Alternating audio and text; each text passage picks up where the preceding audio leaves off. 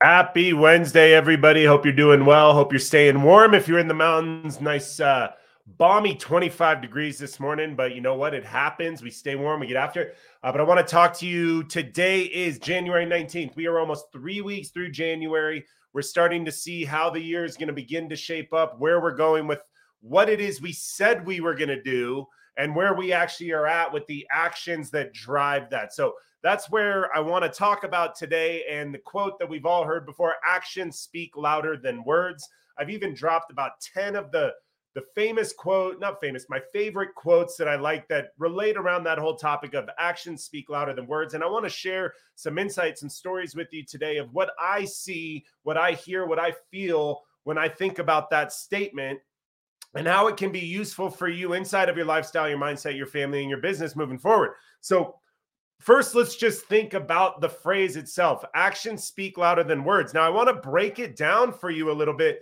And there's two very specific parts in there that we tend to overlook, that we don't go into, and that's the actions and words. Now, when I hear this quote, and the way I use this in my own life, the way I use this with clients, is the words are actually our goals and our targets. So we all sat down at the end of 2021, beginning of this year, 2022, and we started to talk and we started to speak, and we spouted off what it is we were going to do, what our resolutions were, what we wanted inside of our business, what we wanted inside of our fitness, our health, our wealth, all of that fun stuff. So the words came very easily, and those goals and targets became very evident.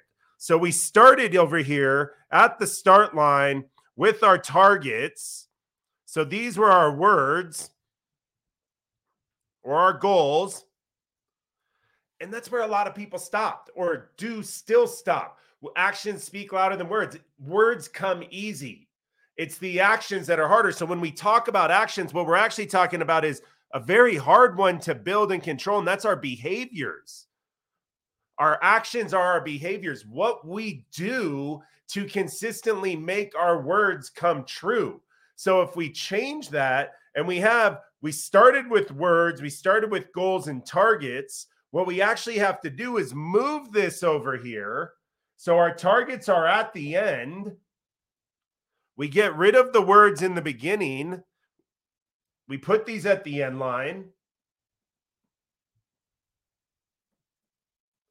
And it's actually our actions and our behaviors that are our starting point.